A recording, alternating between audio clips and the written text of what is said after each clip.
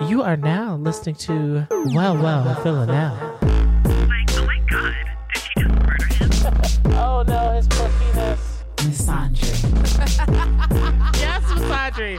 Oh, poor man. Ladies, serial killers are the best. Well, she's never going to get that stain out. Nothing says it's over like running over your ex. It had to be a woman. It had to have been a woman. Are you wearing it? Wait, how big were her breasts?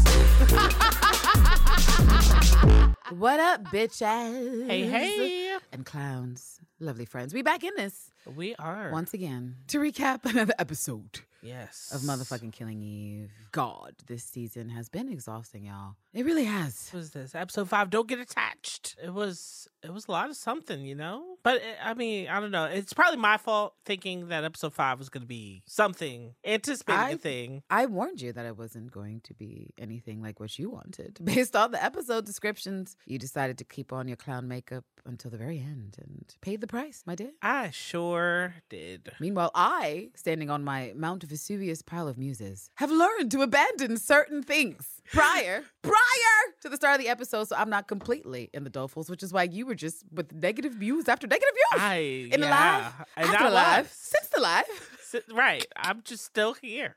You got so many negative views, you said you had to delete for the next snack. I sure did. It's quite a predicament. Yeah. We're going to modify the things that, As we must. No, you're right. As Things we must. keep evolving and changing. They do change. And even though some things are of note, they're of note to us as an observer, as a viewer, and maybe we're not decoding the right things because even though we're not getting the full picture, right? Because things are being left out with intent, we're paying attention to factors that don't matter. But it's like, well, why did you give them to us? Like a foe?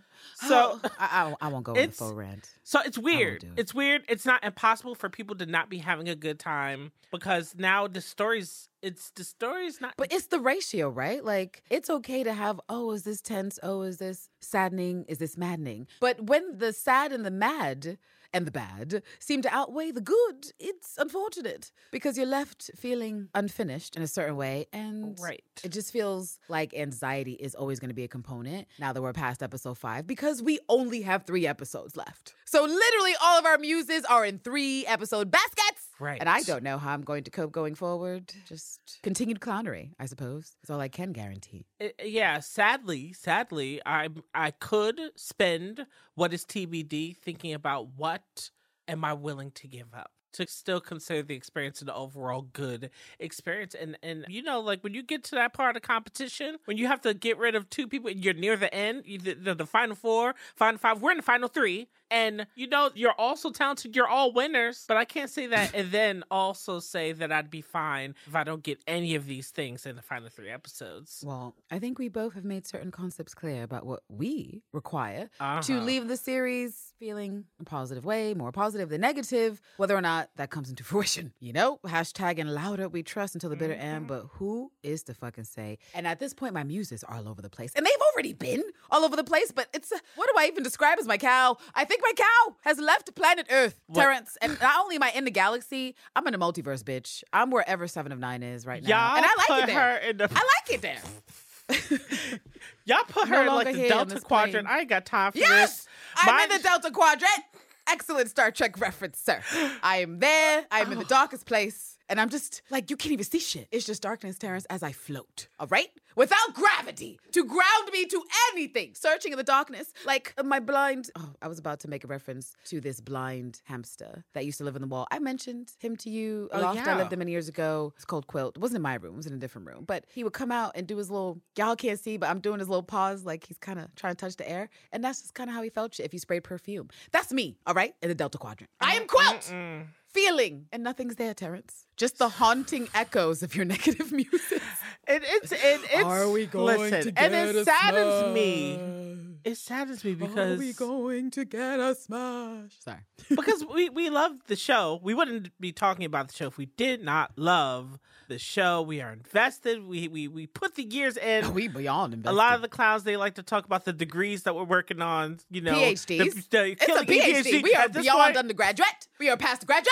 And we are on to PhD. Thank you very much. So we are going to do our best to make the best of what they give us. But at the same time, it's like, you got to give me something. We keep You it cute in the gotta recap. give We keep it me cute in the something. recap. We don't completely descend into chaos until the snack. So fuck it. Let's get on with the motherfucking show. This fucking episode Indeed. is entitled Don't get attached. It is written, or should I say co-written, by Laura Neal and Georgia Lester. And don't think I didn't notice that consulting producer credit, Kaylee. Today's price is not yesterday's price. Oh, this what we I doing, don't know Kaylee? if it's your first, moving on up. but right, keep getting those big credits. Bitch, bring the gato. I mean, and of course, directed by Emily. she's Atef. like, ask them about me. That's Kaylee right Right. now. And since Kaylee is potentially responsible for all the queer we've seen in the show, I'm trusting it louder because she's the boss bitch. But shall I say trust in Kaylee? Because who else do we have with the queer jaunt in that writer's room to give us some degree of hope? But yes, that is the episode name. That is who wrote and directed. And let's move the fuck on to this episode, which opens up in the past. We're time traveling. And you know what? Let's not even lollygag on this shit. Let's get straight to the time travel shenanigans with Carolyn and friends. Yes. So we get a black and white shot. We are in Berlin. It says 1979. There's a group of individuals that have a chalkboard and they are going over these random names. What was it? It's like Socialist Squad. Yeah, And then it was it's like, wait, you They seem to be Communist Club? protesters and activist types, and because they have signs and stuff. And when we see the board, there's name suggestions like the Socialist Squad, Anarchists with Attitude, the Disruptors Squad, Chaos Club, someone says, when Carolyn is walking in. And it's like, these are all bad. Are these really band names? Like, I was trying to figure out what was going on. What is this? And she interrupts them with her clapping and appropriately roasts their name choices because they're all horrible. Yes. And then she contributes her idea of what the name should be. And she's like, how many of you guys are there? There's 12. And scene. With Lars writing on the board. Oh, the 12. God just thinks I'm right. Right. And then we get a current day shot of Berlin. It's Carolyn just getting into town. And it's looking like she's about to embark on her penner. So welcome back to Berlin. Wow. People in Berlin. People probably need to stay out of Berlin because me thinking about Bill in Berlin and, whatever. But I'll muse on that on another day at another time. Yeah, after we get the Killing Eve title card, we're back with the revolutionaries, the activists, and Carolyn, or Janice, as we learn is her fake name in this time, is next to Lars, and we see a young Constantine next to, I think it's Carolina. Mm-hmm. And Carolina's talking that shit. And it looks like Carolyn, I guess, is reading the lips because she's telling Lars that Carolina thinks that she wants her mans. And I guess she's not wrong for what happens later in the episode. And Lars refers to Constantine as the mute in the suit. And that's probably because his accent's not all that great, since he's pretending to be a German. I don't know. I assume that's what it's for. Yeah, she makes a joke about liking someone who has secrets. And she's like, well, I got a secret. I think Nothing's more thrilling. Maybe he's really, really boring. I said, not a young Eve Pilastri. Nothing's more thrilling than a secret, ma'am. I see. I see, Carolyn. And then we get footage of the film getting swatted out of one of these anarchist hands because, hello, we need to take what we're doing seriously because it is serious, I guess. Oh, you mean the guy sitting on the floor? Right. Okay. And then it gets swatted out of his hand saying, we should be taking this seriously because, we're serious. I mean, I guess. He said we're anarchists. Right. That's what he said. He was like, it's not a kid's birthday party. And I'm like, yeah, sure. Okay. Yeah, but that Whatever. scene ends with Constantine and Carolyn staring at each other lustfully. And then we're at another scene with them outside by some car making out. And we learn that Constantine is going by Carl to Carolyn's Janice. And Carolyn asks about his place, like, let's go back over there, do the do. And he says it's a no-go and asks about her place. And she's like, it's a no-go. So there's nowhere to go, but presumably the hotel, which I think is the next shot because I assume. Yeah, it's the way I was like, people, what? I was like, the car's right there. But, I guess in the 70s, there was no car passions to be had. I don't know. They were pretty jaunty in the 70s. It just potentially wasn't comfortable. Why not get a hotel room? No, right. Hotels were cheap. Then we get a bed shot, and we have Janice it's Carolyn, but Janice tells this young Constant, don't get attached to him. He's like, don't worry, I won't. And she's like, what? And then he pieces out. He's like, bye. He leaves. And as he's leaving out, Daddy's in the shot, and he says, hey. Daddy is not in the shot. That's Daddy's lover. Exiting the room. So Constantine is exiting Carolyn's room, and another fella is exiting her father's room. They share a knowing look because they're both on their post-coitus walk of shame or non-shame, looking at the expression on the dude's face. And so it's just an acknowledgement from Constantine of, oh, okay, Carolyn's daddy has lovers who are men. Then we get a shot of... We cut to Carolyn and her dad. Mm-hmm. Do you know how many service Jersey Birkin? I've learned from the best. I thought that was cute. And then he says, try not to get, caught up. He says, promise not to get killed by a Soviet tow rag on your first posting. Yes. Because he'll never never live it down at the club. And she's like, well, what club are you referring to? The one that you go to with your service buddies or the one you go to afterwards?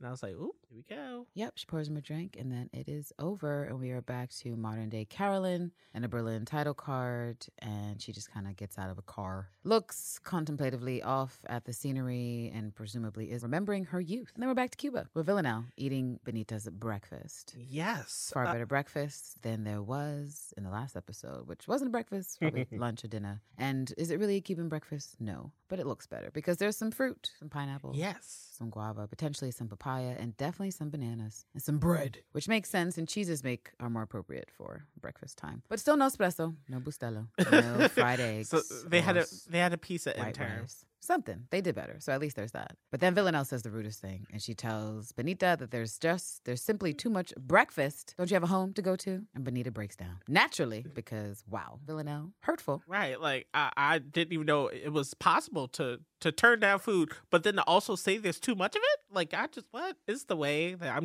I'm accustomed to sitting and eating and smiling and saying thank you because that is what you do. So, wow, Villanelle. Yeah, then in the next scene, we see Villanelle and Benita sitting down, and Benita is showing her thigh, which looks to have a bad burn. Ooh, and yeah. Villanelle says that her husband is an asshole. Benita tells a little story. She's like, you want to hear something funny? Villanelle's like, please. But what does she say that's funny? Nothing. Because she No. tells a tale of her husband, Camillo, being a firefighter, and he's supposed to be stopping burns, not making burns, and that he was once a charming man. But now every time she sees his ass and cooks him some food, she is hoping that he chokes on it. And Villanelle, thankfully, says that she can help a bitch if she wants the help. Yes. And I was so happy that she offered that misandry help. And then, of course, what I didn't notice, but you did, she was like, so, I cleaned that room and I saw that there was a finger under the bed. I know what you did to the guy with the toes in his nose. Yeah, it was under the And bed. so if that's what he deserved, then what does Camilo deserve? Also confirms that MI6 or Interpol, whoever, has a lot of forensic evidence on Villanelle because she does not clean up her crime scenes. And from there, we are with Eve, who is watching Right. Chloe In practice some Paris? tennis. Yeah, supposedly at 10 a.m., but we don't find that part out until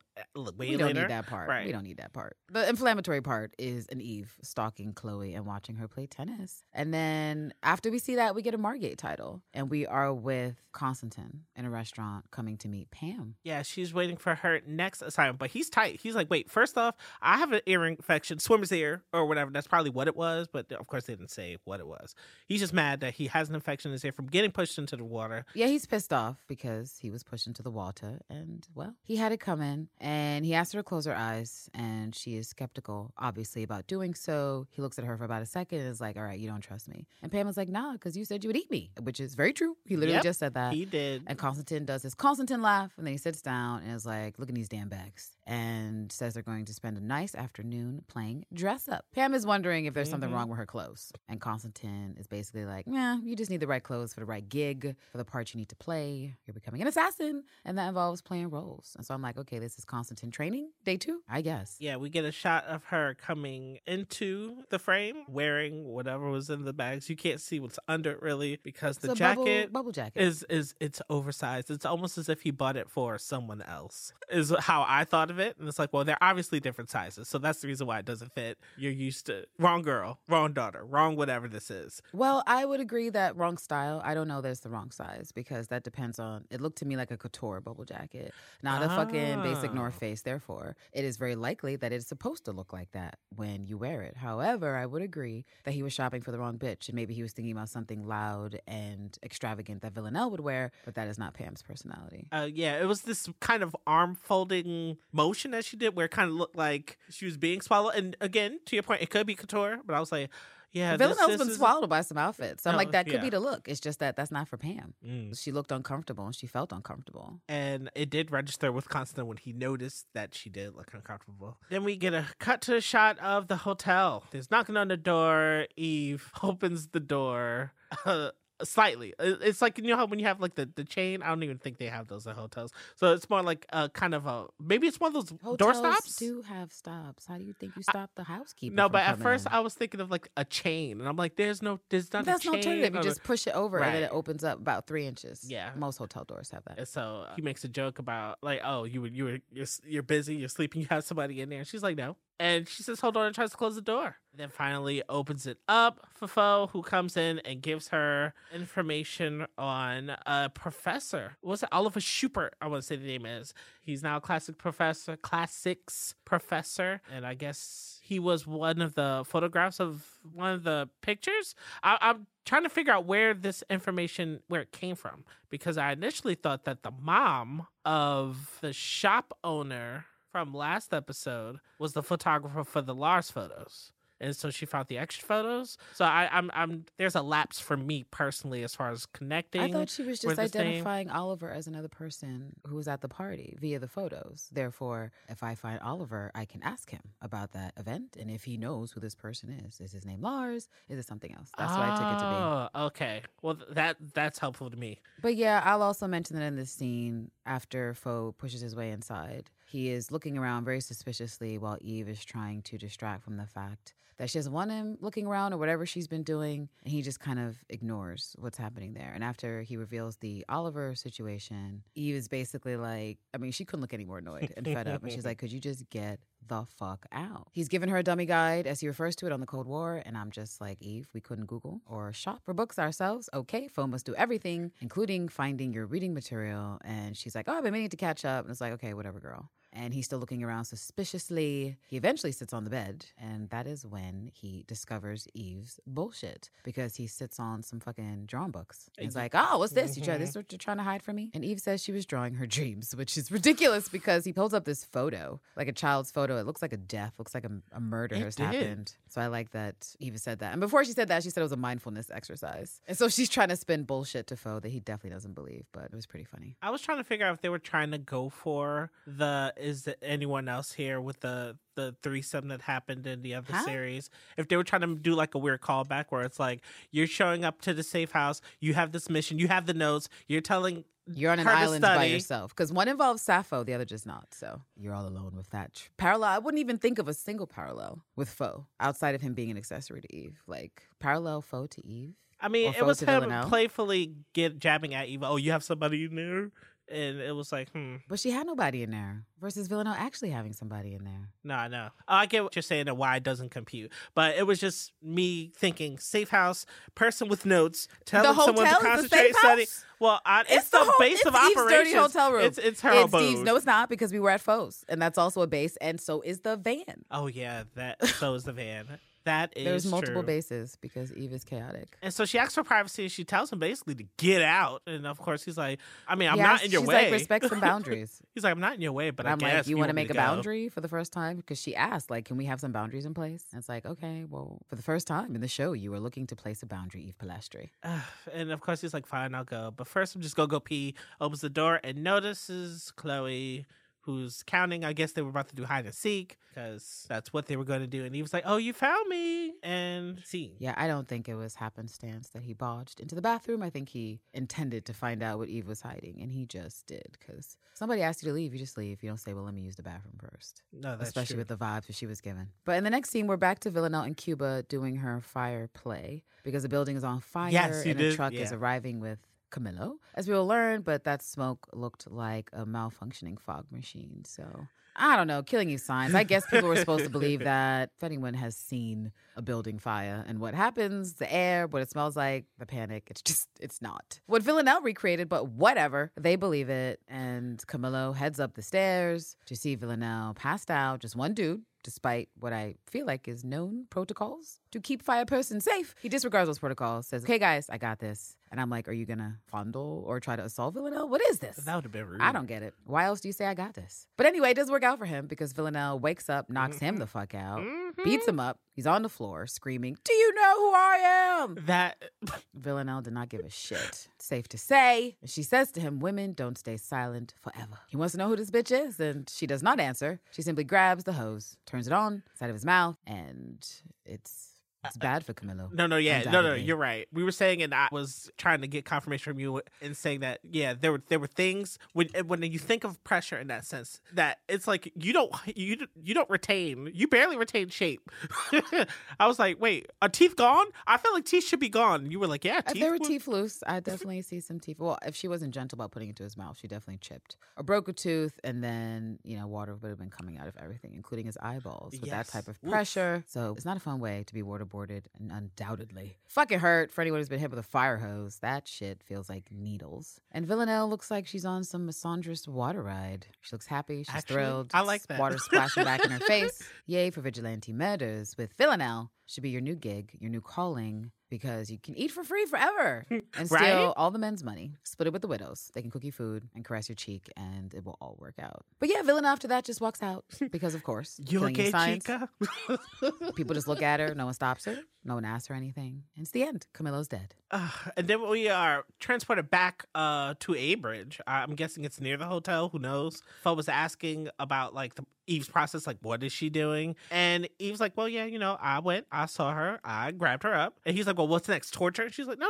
She tried to justify it by saying, well, she let Villanelle out of jail. And so I had to do something that would hurt, and this would hurt. I don't know if I would say it was a justification. To me, it was a deflection, because stealing someone's child is a big deal. And while she's talking to Fo, he is reacting to this big deal to be like, so what exactly happened in Paris? Eve does not answer that question. She skips all of the sapphic shenanigans and simply says this bitch let Villanelle out of jail because that's what she's mad about. And Fo was like, okay, but child abduction? That seems like a leap. And she says that she wants to make Aline sweat. And so he's like, okay, well, if you're going this far, what's next? Torture? What are you doing? And it's a good ass question, because who knows what Eve Pilastri is up to? And Eve says they're going to go on an adventure. Oh, right. Instead. Another deflection. So like, say bye, and then she's gone. They're gone. They're out of the scene. Not before Fo indicates with miming that he thinks she's lost her marbles, like the character in Peter Pan, because she is really wilding the fuck out with this woman's child. And then, yeah, we're back with Carolyn at a park, and she's watching some building and then walking towards some building, having another memory. And of course, it's her in-laws. And this is apparently her former home that we're looking at. Yeah. And we're back in the past, and Lars wants to know why he's never been to a bitch home before. And Carolyn's like, we've never needed my daddy's whiskey so badly before, so that is the answer. But also, you hate the bourgeoisie. So feel free Point not to come in, taken. bitch. Feel free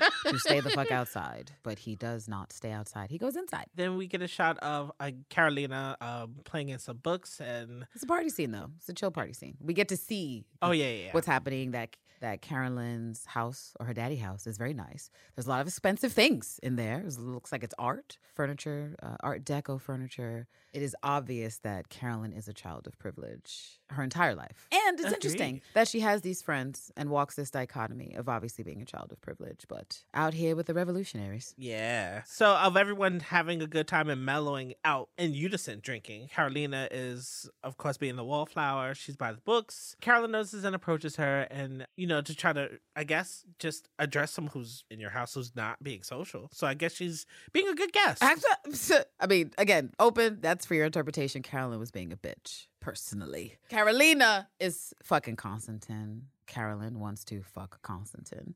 And Carolyn is obviously already at this age a bitch who's used to getting what she's want. She's used to being probably the most clever person in the room. She says as much. In the first scene we see her in with Lars, and she is looking at this bitch and sizing her up like, everyone's here having a good time. You're reading a book? Really? What you doing over here? Oh, friends? Are there friends? Let me know if there's friends behind there. That's already some bullshit. And then Caroline is trying to be like, oh my gosh, well, I'm going to be up here one day. One day it'll be me. And Carolyn's like, oh, what you mean? And she's like, oh, I'm going to write a novel. I'm going to be like Kafka, but better, which is quite a thing to say, especially at that time. And Carolyn chuckles appropriately. Right. And she's like, oh, well, that sounds unbelievable. She tells that bitch to her face, No, I don't believe yes. you. And then she's like, how many pages have you written? And the look on Carolina's face says, not a single one. She looks shook for a second. And then I think she lies because of what we learned later from Carolyn about what she does Right. when she lies. And then she tells Carolyn, lots. And Carolyn's like, oh, lots. Lots. She does not believe her. And the girl's just like, yeah. And then Carolyn's like, okay, well, if you can drink as many drinks as you've written pages, you might actually have a better time. Bitch. And then she walks away. So that whole interaction was a flex. She was being bitchy. She was being a mean girl. And it was hilarious. Poor Carolina. As we learned, she was looking up to a hoe and trying to impress a hoe. And impress a hoe she did not. She was embarrassed. Then we get a cut to young Carolyn and young Constantine, and she's like, well, your girlfriend, she plays with her ring when she lies. And he's like, well, yeah, she plays with it every single time she says something like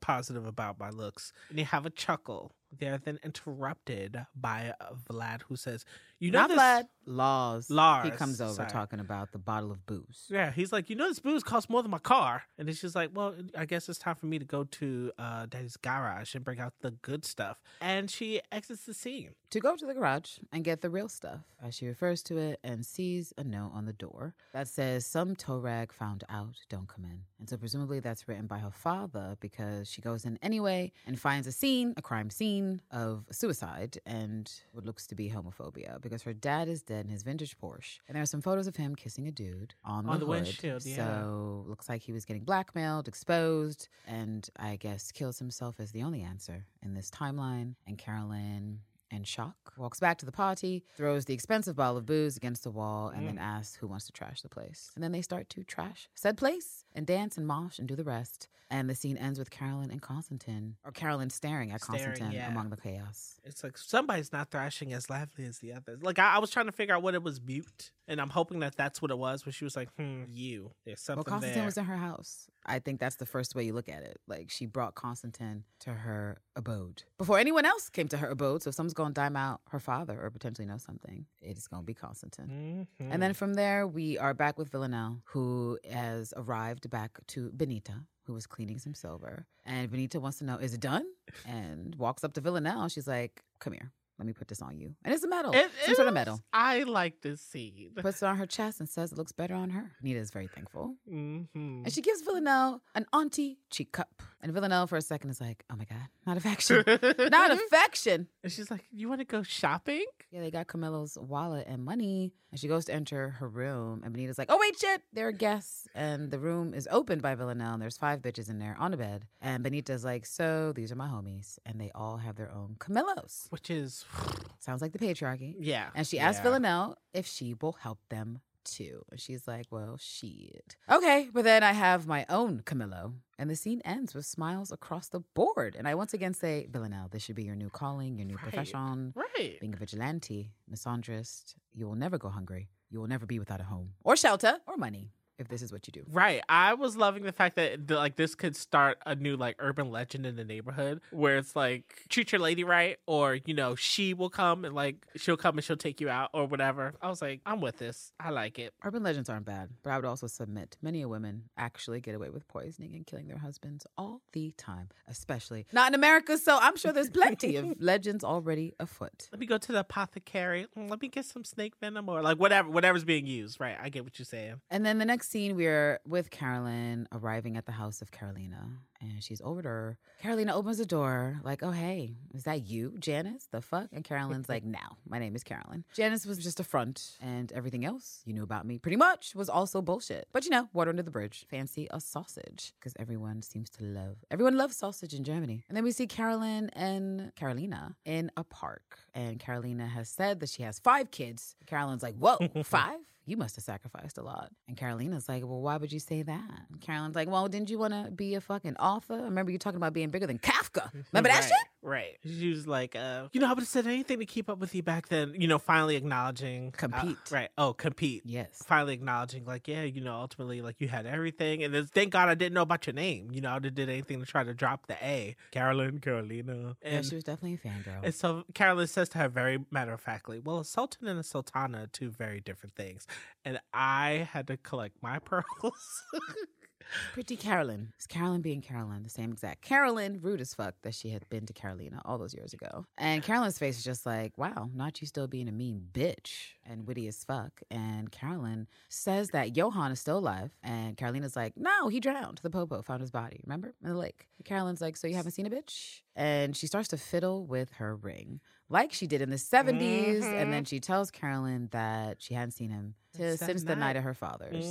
And Carolyn says, nice ring, and then pieces out. And we know that she knows that bitch is lying. And then she tries to end with a drag. And that is Carolina, because she has been disrespected. No. And she didn't ask for all that. Yeah. And has been holding a host of L's, a bouquet of L's, since the beginning of the interaction. And so she tells Carolyn that she's glad they've seen each other. Again, because she had this image of what she'd be like and the life that she would be living. But it's good to know what the reality is. And I was like, oh, Right. She got you, Carolyn. And then she trashes that whole plate into the garbage. And yeah. She probably paid for it though. So way to waste, well, Carolyn. She got you at the end, but that's this season. People keep stunning you, and there's nothing you could do about it, apparently. Then we cut to Margate. We're back at the, I was about to say something that it wasn't, but Pam at the carnival.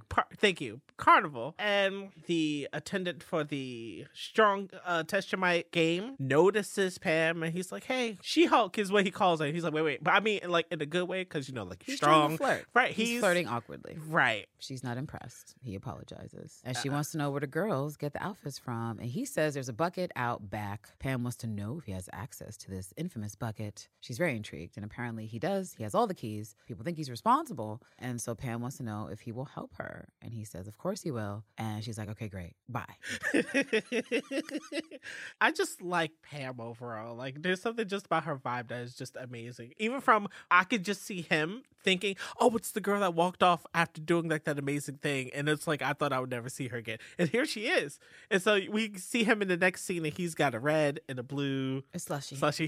He's trying to work up the nerve. He's like, I thought you were kind of like a slushy girl, and he's trying to like... He's trying to prepare his lines. What he's going to say. But he ain't got a piece of game or line, because when Pam emerges... He didn't have a piece of time. He did not get to try the game. Because Pam, once she does come out, she's done with him. She's like, great, thanks. He's like, wow, thanks for your services. Here's a fucking tip. I'll see you. Never. But she does tell him her name before she shuffles off. She says, my name is Pam. After she gives him the money, treats him a bit like a whore. And he's like, oh my God. She does say, my name is Pam. And then the next scene we have is Eve in Oliver's classical class with Chloe by her side. And he's talking about Cupid and mythology and saying that most people assume that Cupid is like this benign figure that just appears in a cartoon form for Valentine's Day cards. But what they don't realize is the malevolent nature of Cupid and what his divine arrow brings. Havoc, as much as it brings desire, is essentially the sentiment. And he's showing a bunch of pictures and paintings relevant to this. And Eve is trying to cover Chloe's eyes from the provocative art. And I don't know why. I think he was like, the she child cares is more French. than well, she is French. Right. The French feel differently about nudity than a lot of other people can sometimes feel who are a bit more prudish about it. But it's also art. And I don't know. If that's necessary, we could just explain things to children. Right. Potentially. But Eve is not trying to be a parent. But I also think she cares more than Ellen about these photos. And then she asks Chloe if she wants to play with her phone. And Chloe's like, really? Oh my gosh. My mom never lets me play with her phone.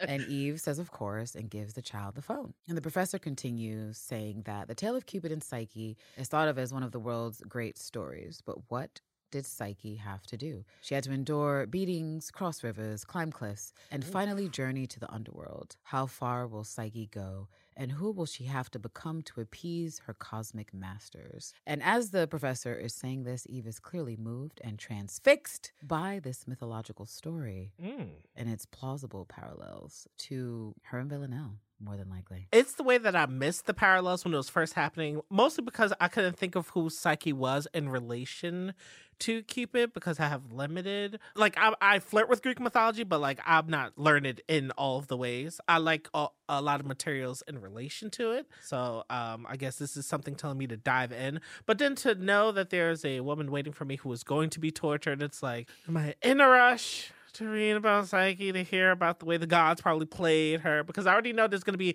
a beautiful human that a god is going to flirt with, knowing that they're in relationships with other gods who know that they're being unfaithful, and they will enact their punishments not always on the husband. They like to take things out on the other woman as well. So it's like, yes and no, because the beautiful woman in this story is in fact Psyche, like a Helen of Troy. She is one of, I think, 3 sisters, 3 daughters, and she is considered the most beautiful, to the point in which people come from all over the place to see how pretty she is, and it starts to get to akin or adjacent to worshiping like she were a goddess. And naturally this type of behavior is going to piss a certain person off, which would be Aphrodite or Venus, depending on what name you're using. And that is what starts that the fuck shit, is that Venus sends her boy, Cupid, to fuck that bitch up and say, hit this bitch with the arrow, make her fall in love with the ugliest creature that ever was, because I want to condemn this hell. But when Cupid gets over there, he ends up seeing her and falling in love and does not do it. And so it's perhaps I could leave it for the snack, but it's a bit of a, I don't say convoluted, but it's a long story. So it's not as straightforward as you were trying to sum up, because she is the pretty human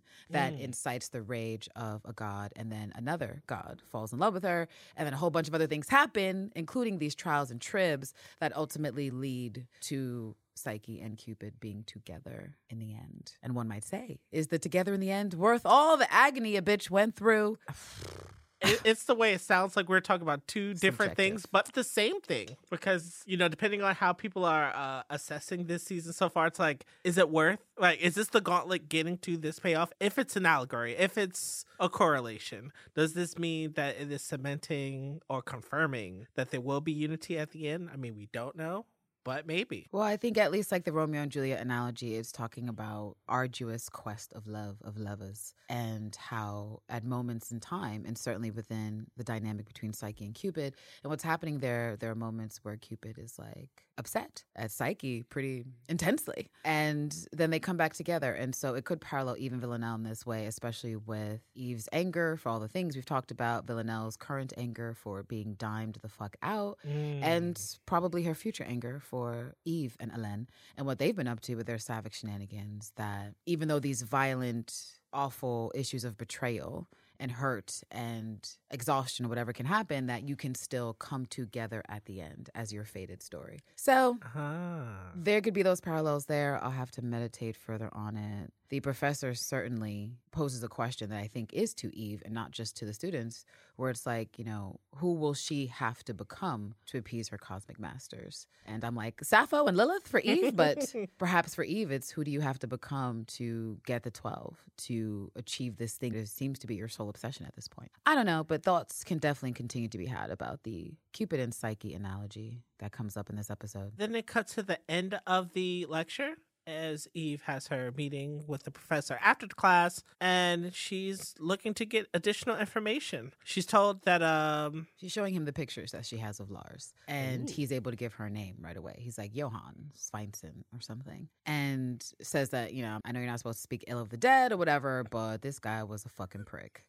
And Eve was like, oh, and just kind of laughs and shakes her little notebook and her pen because she's fully committed to this ruse, which so proud, Eve Blastry. And he continues that this Johann was a country bumpkin from Iceland who fancied himself a revolutionary. But that she wouldn't find much on him, though, because he died about 3 weeks after the photo that she's referencing, because he took a boat out with a crate of beer all alone and accidentally drowned himself. And Eve is like, oh, are you for sure it was an accident? Like, are you for sure? And the guy's like, hold up. What did you say that your thesis is supposed to be about again? And Eve answers perfectly. Right. She's like, failed sociopolitical uprisings in the Soviet-occupied territories, 1975 through 1989. A unique psychology on the thwarted revolutionary. I was like, I don't know where she pulled that from, but she pulled it from her note-taking that she did after she got the info from Foe. When she was like, I need to prepare. She get out. I need to prepare for my meeting. I need to get into character. He was like, good title. Long. Yes. And then he gives her another name, and that name is Janice, which we know is Carolyn's alias from the time. And Eve is like, who that? And he says that it is Johann's girlfriend from that time period, and that she was British and fun, but like in a spiky sort of way.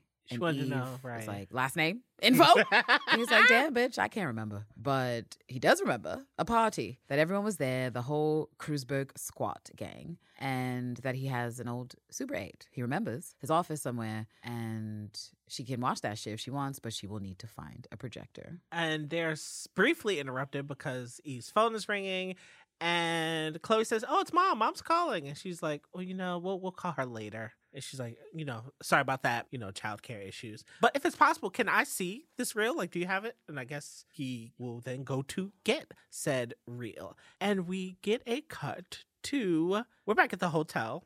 We're back at Eve's hotel. We're back at Eve's hotel. Hélène is pacing back and forth in front of Eve's room. And you can hear that Eve and Chloe are playing off screen. And once Hélène can hear her child playing with Eve, she rushes down the hall. And Eve is like, oh, hey girl, we had so much fun. Chloe goes to hug her mom. And Eve is like, oh, why don't you show her the picture we did? Why don't you show Mom what we drew? And I'm like, the death pic? But it's not the death pic. No, Chloe it's the pulls way out a I picture. thought it was too. And it's of the sea. And I'm like, oh, water again, of course, killing Eve. And there are 3 boats with flags. Eve is on the first boat, which is the big boat. And then Chloe's on the middle boat, which is also a big ass boat. And then her mom is in the very last boat. And it's a tiny as fuck boat. You can barely see the flag. And I'm like, is this Hélène chasing the two of y'all? What the fuck is going on? The way Chloe was in on this. And all Hélène can say is, wow, she really got your likeness, Eve. My daughter's brilliant. She's an artist. That photo took me out. Yeah. Eve really knows what she's doing with children, clearly. It is so. It looks like she's about to do that. You know that check that a guardian would give to their child, where it's like any cuts, any bruises, like what's been going on? You've been missing. And before she can do her investigations, Eve says, "Oh, don't worry, I didn't get anything out of her. She doesn't know anything about you." Right. And I can't believe that's true. I don't even know if Eve's telling the truth, but she's definitely has anticipated what Ellen is thinking. And Ellen is just like, say goodbye to Eve. We got to go. And Chloe's like, wait, but I want to stay here The fact with that Eve. when I love saw Eve. her run over to Eve, was like, "Please, can I stay with Eve?" I was like, "Oh no, oh no, this isn't good. This is not good." That's after she breaks free from her mama, who like grabs her like, no, we're going. And she's like, release my hand. And she runs back. She hugs Eve and repeats once again to her mother, I want to stay with Eve. And Elena's like, I know this ain't the fuck what's going down. And so just Eve- giving Eve a fucking look like, really, bitch? Right, and then Eve's giving a look back, like Very mhm. smug. Very fucking smug. And so she leans down. She's like, Hugging that "Go to your child. mom." And it's not until Eve says so that Chloe does, in fact, return to the Lady in Red. And woo, It's a W for Eve. It's only a temporary W, but a massive W for the moment because Ellen's own child wanted to stay with Eve, not Ellen. Which is usually how it goes when kids can just spend some time away from their parents. But much to Ellen's chagrin, she had no control over her child. It's like, maybe you should have fucking protocol when strangers or people who haven't cleared a certain thing, like, interact with your child. But the way Ellen makes no sense. With her child's safety, I can't even say that. But yeah, after that, we leave that scene. We're back with Carolyn, and she's outside in the darkness. It's nighttime, and she's having yet another memory. yeah, it's a breaking and entering memory, and she's doing a bit of breaking and entering She's herself. picking a lock. She's picking a lock. Is she breaking or is she just entering? Oh, okay. She's picking a lock. If you break something, then it's breaking and entering. If you have lock picked, you are entering illegally. Okay. You're Well- trespassing. You're definitely committing a crime. And then maybe you burgle. But Carolyn shows us that Carolyn of the past and of the present has some skills. And those include lock breaking skills. And she gets into the house in the past and in the present. And in the past, we see that Carolyn is looking around and finds a sleeping Constantine, while the Carolyn of the future steps on a dog toy that squeaks. But luckily, no one is home to see that she's definitely a worse spy than she was in 79. And she's looking around, and she gets kind of panicked in both timelines, like flustered for a second about what do I do? How do I find what I'm looking for? And then seems to center herself by closing her eyes for a second. And then when she opens them, it appears she has an idea in both timelines. And in the past, she removes a brick from the wall to Right. find some info. And in the present, looks like a record player or something that she opens and finds a note about Carolina going to a cabin, her daddy cabin. And in the past, I believe she finds Constantine's passport. And she looks at it like, oh, I know this ain't who I think it is. And Constantine is a deep sleeper. He because he is. does not know someone is in his realm. So it's like, okay, Carolyn seems to know that Constantine is full of shit, that he is not Carl. And from there, we cut to Eve back at her damn hotel. Right, she is kid free. She takes one of the sheets. I've not seen this sheet. Maybe it came from the bed. Who knows where it came from? Maybe it came from a closet. Again, She who probably knows? stole Doesn't it from matter. the hotel closet. Right, so Eve she is a hoists thief. it up to serve as a projector. She's got this Super 8 Real. reel From Oliver. and a player. Does the player? Maybe it all came from Oliver, or Is the projector? No, I he feel said like she he would have to had- get a projector. No, right. Eve stole the projector from somewhere, potentially from that very university she was at that day. Oh, right. And she puts it all together. I'm impressed that she didn't break the spool or do something else. Most people do not Right, know like- how to work that. But then again, Eve's age, she probably do. She probably do because of when they actually started to phase projectors out of schools and stuff like that. And she plays it. She plays the footages and she She sees sees the people party. Mhm. hanging out, having fun, smoking. And she is seeing the shenanigans of 1979. While she's Yes. watching these shenanigans, she gets a text from Ellen that says to meet her at 8. And she continues to watch the video, the reel, the Super 8, and she eventually recognizes a face. And that face is Carolyn. Yeah. She pauses on that face and then approaches that face. Like, holy shit, I've been new. And then says, Carolyn, with like a dark Eve Rising growl. Right. And then we're done with the scene. Then we get another back in the day scene, black and white. It is I call this the peer date with the pew pew and the paddles. But we get a scene. It is Carolyn, and she smooches a young Constantine. Yeah, so she meets up with Constantine, and he's got some sandwiches made from strange animal parts, as he says it, because evidently that's what British people like. And Carolyn is like, yeah, that and discussing the traffic. They laugh, and this laugh from this young man is exactly No, yeah. like the Constantine laugh of current day And we found out after the episode from people in the live, and as it would seem that this actor is Cambodia's actual blood, his flesh and blood son, which makes sense for the resemblance and more specifically that goddamn laugh that he was doing. I was waiting for the mom arms. I don't think I ever saw it, but the laugh was on point. It was. Then she starts speaking Russian to Konstantin, and he's like, "What language is that?" She's like, "Look, don't play games. The games are done. I know who you are, Konstantin Vasilyev." And they take a beat, and then they both draw arms at each other. She's like, "No, put the gun down. Don't try to kill me. It won't end well for you. Just don't put the gun down." And he slowly does. And then she starts her interrogation. She's like, "Yeah, because using my house. Who do you work for?" Well, first she says, because she has started that whole interaction by saying, "You're not German, are you?" Which prompts to German, I believe, because you said Russian. But I think she's speaking in German because she says, "You don't understand." And so why would she say you don't understand if he was speaking Russian versus saying you do understand exactly what I'm saying? So I think she actually just pulled out some German on him. And Konstantin is not learned the way Carolyn is, who obviously becomes head of the Russia desk because she speaks fluent Russian. And so I think she's speaking in German. And I'm like, how many languages did Carolyn speak as a spy? We will never know. And when he tries to play Boo Boo the Fool, she's like, don't even bother. And once they pull their fucking guns, and she's like, okay, so I'm a misandrist. You can't win this. And he's like, okay, let me just put this down. You're right. And then she kicks his gun into the river. She's like, boop, there it goes. "So, are you Russian?" And he's like, "Yes." And she's like, "Are you KGB?" And he's like, "Yes." And she's like, "So you slept with me to get to my daddy?" And he's like, "Yes." "Then you blackmailed him?" And he's like, "Yes." And then she adds, "So now he's dead, right? And that's the result of you." And he just kind of nods his head. And there's a bit of a beat. And then she says she wants to offer him a deal. And I'm like, a deal? But this is clearly where the bullshit starts, Carolyn. You should have shot his ass right then and there. Mm-hmm. But before they can even get to wheeling and dealing, there's a gunshot in the distance, and it's because it's Laws. And Laws is like, "I knew there was something up with you too." And I'm like, Lord, here we go. And now I think during the live, I was like, oh, is this like Captain America Civil War? Like, I was trying to figure out what was going on. It's a 3-for-all, but for some reason now Konstantin and Carolyn are not on opposing sides because he's trying to take everybody out. And Carolyn... Well, he goes to hit Carolyn like a sexist man would. He looks to pistol whip. But whether or not he was looking to pistol whip or just get the gun, he certainly gets the gun because that's what happens first. He goes towards Carolyn. Suddenly her gun is in the river or the lake. And it's like, okay, Carolyn, I was just giving you props for your skills, but you couldn't hold on to your gun when this guy charged you. And then Konstantin gets at him and they go at it back and forth. And right, Konstantin really loses because he ends up on his back. Yes. And Lars is about to take him the fuck out. And that's when Carolyn hits him across the head with an oar. But it's not good night. No, I know. Because he certainly comes out of that water shooting a gun straight into the air because that makes sense. And then he gets pretend whacked like it's whack-a-mole, but they only try to whack him twice. And for some reason, believe that he has died. He has gone unconscious. He will drown, even though he was right under the pier to hold on to it and then go hide. It's which is clearly what he did. Right. The music revved up like, oh, intense stuff is going on. And then we see them with the paddles like, shoot. And I'm Killing like, Eve signs. Really? Is the threat over? Is it over? Killing Eve signs. I guess it's over. And then from there, we are with Carolyn in the present, and she's calling Konstantin. And she asks Konstantin if Carolina's dad had a cabin. And Konstantin is like, where you at? Where you been at, bitch? Where are you? What are you doing? But she's not interested in exchanging any pleasantries and tells him as much, and that she hoped to never have to speak to him again, and that the call is already testing a bitch patience, which I'm like, kill him, Carolyn. And so Konstantin is like, all right, yes.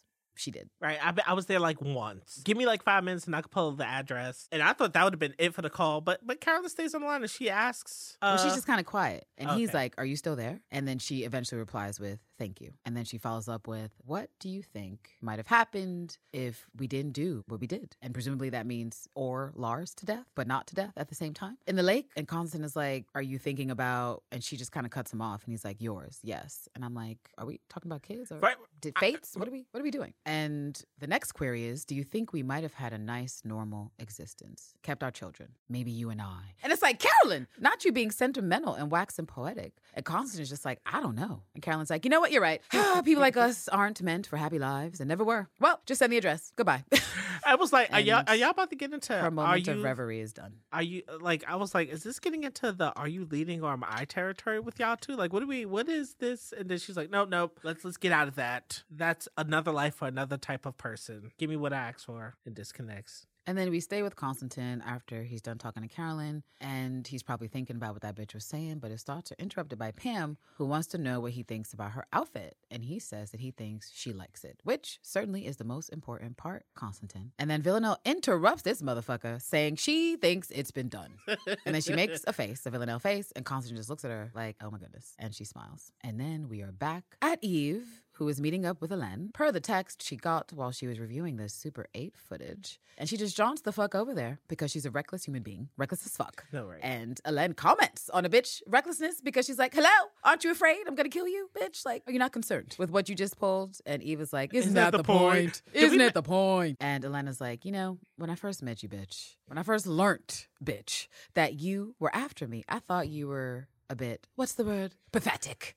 And it's like, oh, we doing this? Elaine, that's what we doing. And she continues, I thought there is someone who spends her life peering at more exotic specimens, like a bird watcher, desperate to fly. First Villanelle, and then me. And it's like, Elaine, slow the fuck down. Slow down. And Eve interrupts this hoe. Is like, that what you think? Right. You think too highly of yourself. And I was like, yes, bitch. She really the fuck does. Like, you have gone too far. Comparing yourself to Villanelle? That can never, ever, ever be, Elaine. And then she continues, but now I get it, Eve. You were down in your basement building your own wings. Shitty pigeon wings, but wings nonetheless. I'm like, the way you can't even just compliment a bitch hoe without saying something rude. And Eve is just like, oh, is that what you think? And Elaine, instead of responding about what she thinks, she simply says that she found Lars. Eve is looking shocked and annoyed and just standing in the street looking like Boo Boo the Fool. Because it's looking like Elaine has won this round. Because she was racing a bitch to see Lars and she just found her Johan situation, but she doesn't know where Johan is at. Right. And so here's Helene saying, I won this round, bitch. Remember the challenge? I win. So Eve is not happy about that because she is holding the L. But it looks like Elaine is throwing her a bone because she's like, after she walks to her car, she's like, I'm going now. Do you want to come? And Eve wants to pretend like she doesn't want to come, but she wants to come. No. Yeah. She waits a beat. Mad as fuck. But of course, she goes over there and the car pulls off. And then we end the scene and head back to motherfucking Constantine and Villanelle in Pam's hotel room. So here we are. Yes, we're in the hotel, Margate. And, you know, he's trying to figure out why Villanelle is back. Why is she in town? But Villanelle is quick to point out, oh, yeah, things are looking bad for you. Like, things look bad. And the Constantine's like, well, no, they've been bad. No, you just never knew. She's looking at the hotel room. She's like, you slumming it, hoe. Things must be real bad for you, bitch. And he's like, they've always been bad for me, bitch. You just never saw. And Villanelle's like, okay, well, things were bad for me too, ho. And he's like, okay, well, I mean, what you want me to do? And he's got his Constantine mom arms. And Villanelle's like, well, do you want to hug it out? And he smiles like, no, bitch. Why are you here? Why is you here? You are stressing me out. And she says that he's going to tell her where the fuck Elaine is at. And he's like, oh, is that it? No small talk? No, how are you, Constantine? How you been? How are you, Constantine? And that's Villanelle mockingly asking, knowing she don't give a damn. And Constantine does a little laugh and he's like, all right, bitch. So, Helene, you want to kill that hoe? And Villanelle's just like, yes, I do want to kill her. And she says that Helene is the first of the bitches she wants to kill, but then also the rest of them hoes. Yes. In 12. And I'm like, finally, bitch, you on Eve's page, bitch. It took 5 episodes for you to be on Eve's page. I guess. And so now it's a race to the Massandras assassins to kill the 12. I don't know why all you bitches can't work together, but they've said you can. And Villanelle sits down on the bed and says she tried dealing with other people's assholes. But you know, charity begins at home. So she got to get that bitch in. And Constantine does his Constantine laugh. Lord. And Villanelle points out, as a pro, she was like, you never believed in me. And he's like, why? That's not true. I believe in you. She was like, no. You believed that I was good enough to kill for 12. That she was a good assassin right. And that she was good for the 12. But that he never believed she could be anything more than that. And it seems that Villanelle finally has some goddamn clarity about who's been using her and for what exactly. And that seems to strike a chord with Constantine because he says that he regrets how he was with her, but that he has a new one and he's trying to do things differently and presumably better. And Villanelle's like, well, good for her, I guess. Good for her. Right. And then he adds that he would love for Helene to disappear, but he can't tell a bitch where to find a bitch because he does not know where she is. And Villanelle's like, can't or won't. Because you surely know how to tell a lie. And he says it's because he doesn't know, but also because while she might think that she can get free of the 12, he doesn't think that shit. And Villanelle says, you know what, bro? They're going to get you one day. You are sitting here comfy. Like, they're not going to get you. They're not going to murk you. But you can't train people to kill and expect them not to turn on you. Right. Food for thought. And I would say I disagree. But I'm not going to get into that muse about why I disagree. I think it all depends on the intent of the training and, of course, the person doing the trainer and what the philosophy there is before you can say training someone to kill will automatically mean someone turns on you. I think if you prove yourself to be a hypocrite in some kind of way while also feigning to have ideals that are steadfast and moral, then you beget the betrayal because, of course, you've shown yourself to be artifice. I can see that. No, yeah. Because many people have commanded loyalty and never lost it to the bitter end. And No, so no, I don't know that's that true. that's the case, but I get the sentiment that she was going for here. The 12 absolutely should trust no one. And the way Ellen just got here this season and she wants to kill everybody in the 12, clearly, like I said in a previous snack, there's no HR. They do not do any 12 retreats. They do not do any outings, any like, you know, Right. when people go to the fucking escape rooms No, to have right, bonding right. exercises. Right, They do right. none of that for the 12, and everyone hates each other. So she eventually goes to leave, but Constantine calls after her, and he writes down a name and says that he trained a girl before her and that she's, quote, crazy, but that she might be able to help. Plus, you'll probably like her. And it's like, oh, is this Gun? This is Gun. It is absolutely Gun. Villanelle goes to take that paper, but then they play a little game. Right. Of whose hand is on top? It's adorable. Right. He grabs, I guess he's doing basically like, you know, a goodbye, like a farewell, because I guess I don't know if it's one of those masculine dominating things where you clasp the hand in the middle to be like, I'm over you. And so Villanelle's like, well, how about I take my hand from the bottom and I clasp my hand on yours since I'm dominant right now. And they keep, Not you know, you say the argument. You never did that with siblings or cousins. You never just put your hand in a pile, started going up, that and hand- who's to be on top, and the, then it's, the you only keep time going. I've socially done that would be maybe in a baseball game to try to figure out who goes to bat first. But it's different because you're doing it to a bat. And so yeah, you're no, trying to, I've done that with cousins and siblings. It's just being silly. Like Okay. whose hand is going to be on top. It's like the slapping game when someone tries to slap your hand. It's just about being oh, the quick. slapping game. I know. No. Okay. All right. But that's the whole point. Like, who's going to be on top? And if you're messing with people, oh, now Susie's hand's on top. Now it's me. Now it's Joe. And then you just keep going. Playful, innocent in a certain way. And seems to be the improv moment, potentially, because this looks like this could very well be the last time Villanelle sees Constantine. It feels like a Right. goodbye. And Jodie and Kim are talking about a moment that happened naturally on set. And I do believe this is probably that moment. It's very cute, very heartwarming. It is. No, you're Even though right. Constantine's a dick and has mostly been a dick to Villanelle, it is still very heartwarming. Because right, it does turn into a hug. They start playing the same music from the Happy Birthday scene with the cake. birthday! And the hug, the embrace is for a beat. Like it is a beat, so it really does feel like okay, this is it. They're two for fucked them. up people, but they kind of get each other. They're like, I can't really trust you, but I think I still kind of love you. Good luck. And when the final shot of Constantine as Villanelle leaves is his mom arms. And this is probably the last Constantine mom arms we will get directed at Villanelle. And he had those mom arms. He did. Nearly the entire time. But I don't know. Maybe we'll see mom arms next episode. TBD. And then we leave those feels and those vibes, and we are now cut to Carolyn. We are in the woods. She has gotten that address from Constantine. She has found Carolina's daddy's cabin, and she makes her way to the front door. And there's a bell, but I believe she knocks. She knocks, yeah. and Laws he is there. opens the door. Mm-hmm. And Carolyn's like, hey, bitch. Laws, Right. Johan, whoever you are. right? It's that you think you're far too clever. By half. By half, right. By half. She's rude. But that's how Carolyn comes to everybody. She's like, not you thinking you're clever and shit. Johan, you thought you could hide forever? Here I am, bitch. Oh, by the way, sorry for having hit you in the head with the oar or whatever. And he's like, apology not accepted. Apology not accepted. And she's like, that's cool. Understandable that you don't take this apology, but also I need to come in. And he brandishes a weapon. And he's like, "Oh, I'm a better shot got it this good." time." I hope so, because you certainly missed everything that you tried to shoot. And she's like, "Well, I mean, you could think about shooting me, but then you wouldn't get to hear all the clever things I have to say." And then walks Carolyn in. is very clever, and she gets inside. She does not end up shot. So it seems that it's working, and then we're back to Eve and Ellen in Ellen's car. And they're chilling. Eve looks annoyed because they have been chilling there for some minutes, and she wants Right. to know what the fuck they're waiting for. Where is Lars? And us, we're like, "Lars is in the woods." Yeah, the audience knows that Lars is nowhere to be found, that he certainly will not be rolling up on a Parisian street or a Margate street, wherever they are. And Ellen is like, be patient, ho, and just watch. Just keep your watch. eyes on that Keep door. looking at the door. And Eve returns to look out the window and watch. And eventually we see Villanelle walk Right. out. And she's reading Constantine's note, and we get to see the shot of it. It is confirmed that Gunn's name is, in fact, on the paper, along with the name of an island, Visgar Island. And Eve is like, And so we're like, okay, Villanelle has some information. And we're looking back at Eve, who's like, oh shit, Villanelle. Uh-oh. Because Villanelle's oblivious. And then Ellen is like, lock the doors. Right. I was And like, it's like, this whoa, is this is getting rude. fucked up. And Eve is like, yo, what the fuck? What do you mean lock the doors? And Ellen is like, oh, did you really think I wouldn't get back at you, ho? And it's like, Eve, you really thought this bitch was gonna let it ride. She was gonna let it ride that you took Chloe for a whole fucking day. I was like, is this like on some public execution style? Like, what is It was, going in a on? sense. Eve is shook. She tries to get out, to warn, to save Villanelle, but it is fucking futile because apparently the car is soundproof. I guess it's expensive fucking car was at a Mercedes because she's banging on the window. And I said, Villanelle, the way you can't hear a single vibration, the Right. way your senses and your empathy is doing nothing for you because you can't tell that there's somebody on the street trying to get your attention. Villanelle remains oblivious. She's just looking into the store window shopping, and then notices her own reflection in the mirror and is like, hey, me. And then sees a Jesus, and she's like, oh, hey, me again.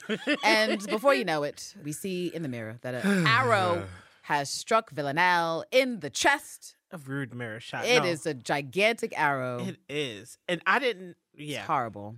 And then we see Eve's She face. goes down. No, yeah. Sandra's acting was especially captivating here because Eve is distraught. She is panicking. She is pissed. We're getting all those emotions at the same fucking time. Right, like it like the yelling, it gets guttural. She's like, open this door, open this door. Well, she's banging at that door No. for a minute. Like it's like she's trying to break the window herself, and it's like, girl, use your elbow. That's probably the one bone you could use to break the glass. But then again, this is the lady in red's car. It's probably bulletproof windows, and you'll just break your elbow or fracture a bone. And so she abandons that course of thought and just goes to attack Ellen directly. Yes. But this bitch likes choking in pain. Right, so 'cause she it was did not smiling. have No, the right. desired effect Right. on this hoe. Right. She is choking her, and I'm like, Eve, this is erotic choking. This isn't real choking because she's enjoying it. Crush the bitch windpipe. Instead, we gotta look at Ellen smiling the whole damn time. Smile gets whiter and whiter as It Eve does. is like drooling in her face, like literally frothing at the mouth with anger. And Ellen eventually returns the choke, and then they're just kind of like choking each other for like 3 seconds. And you're like, girls, what's happening? And then eventually Ellen is like, all right, go ahead, Malcolm, open the door. And I'm like, Malcolm, how much have you seen?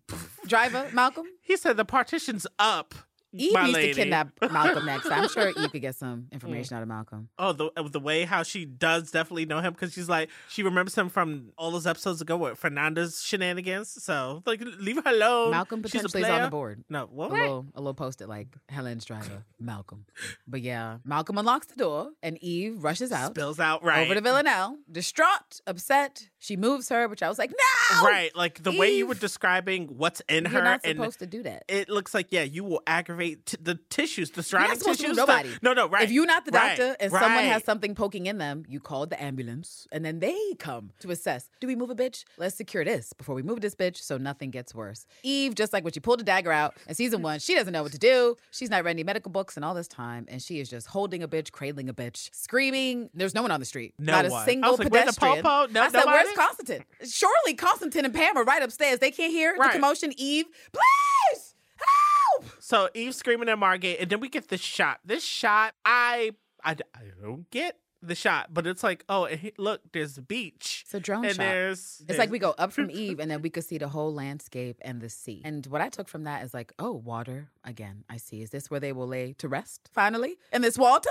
here? Because we get it. Killing Eve, there's been a lot of water parallels. They're unavoidable at this point, and they give us yet another one at the end of this fucking episode. they did, And that is the end. that That is the end. We are left with a distraught Eve with a smug Ellen driving off while she leaves them there in their sapphic sadness. And I can only hope and assume, and I say that based on the preview, that Constantine eventually hears a distraught Eve. He's like, Right. I recognize that scream anywhere, and goes down to help them. But yeah, that's it. And then we get to previews. And in the previews, we start by seeing Eve day drinking. Just like, oh my God, we're back to Series 3 Eve. I know this is because the rejection. I know the rejection is coming. I know the guilt is coming because of what just happened to Villanelle. And so she's day drinking once again because she doesn't care. And because the police, who are usually not real, are once again not real. So no one's going to arrest her for drinking just wide in the open there. Because not even a brown paper bag. She just had the booze there and she was taking it to the head. And then we hear a voiceover from Eve saying that Ellen is punishing her. We also see a shot of Ellen sitting in a car watching someone. Who that someone is, we do not know. We see Carolyn with Lars while he's beating up a chair for some reason. Anger management issues. Anger management, all Can only right. imagine. She looks annoyed, but you're still there, Carolyn. And we also see Eve somewhere in some garage, it looks like, with some guy who is performing badly with nunchucks. I don't know why he has those nunchucks. I don't know why Eve is entertaining the nunchuck display, but she is. And we hear a voiceover from Constantine saying, if people don't interfere with me, I don't interfere with them. No idea who he's talking to. Maybe Eve, maybe Villanelle. A wounded Villanelle, who's to say? Then we hear a voiceover from Eve saying, I know this is going to end badly. We know, Eve, and you don't care. First episode of Series 4 said that you know and you don't care. We also see Pam at what looks to be a roller skating rink, perhaps. And she's just looking cute and looking off into the distance, pondering something. Probably there with Constantine. Oh. Hopefully not there to kill somebody, but you never know. We also see Carolyn asking someone, quote, you're not going to shoot me in the back, are you? And I'm like, who is that? So far, I can only imagine Ellen, because I'm like, who else would she think could shoot her in the back? Not Lars, because she don't got that John with Lars. But Ellen has been torturing 12 members. No, yeah. She just fucked Eve all the way up. So is Carolyn going to meet up with Ellen? I just don't know who else could be shooting a hoe in the back. Maybe Constantine. But why are you seeing Constantine? So Ellen is still my first choice with that. After that, we see a shot of Constantine laying in bed on the phone telling someone to, quote, walk away now or kill her. And then we realize he's talking to Pam. And so it looks like Pam is on her first kill. She's on her mission. She is probably having second thoughts and is called Constantine. And I'm like, a woman? Why does she have to kill a woman? And what woman is this? Is it Eve? Who else could it be? What are the women? Fernanda? Because if she's killing a woman and the woman is connected to the story we're telling, it either has to be Eve, Carolina, Fernanda. That's all I have. Right. If it's following the Carolyn and Constantine plot. Right.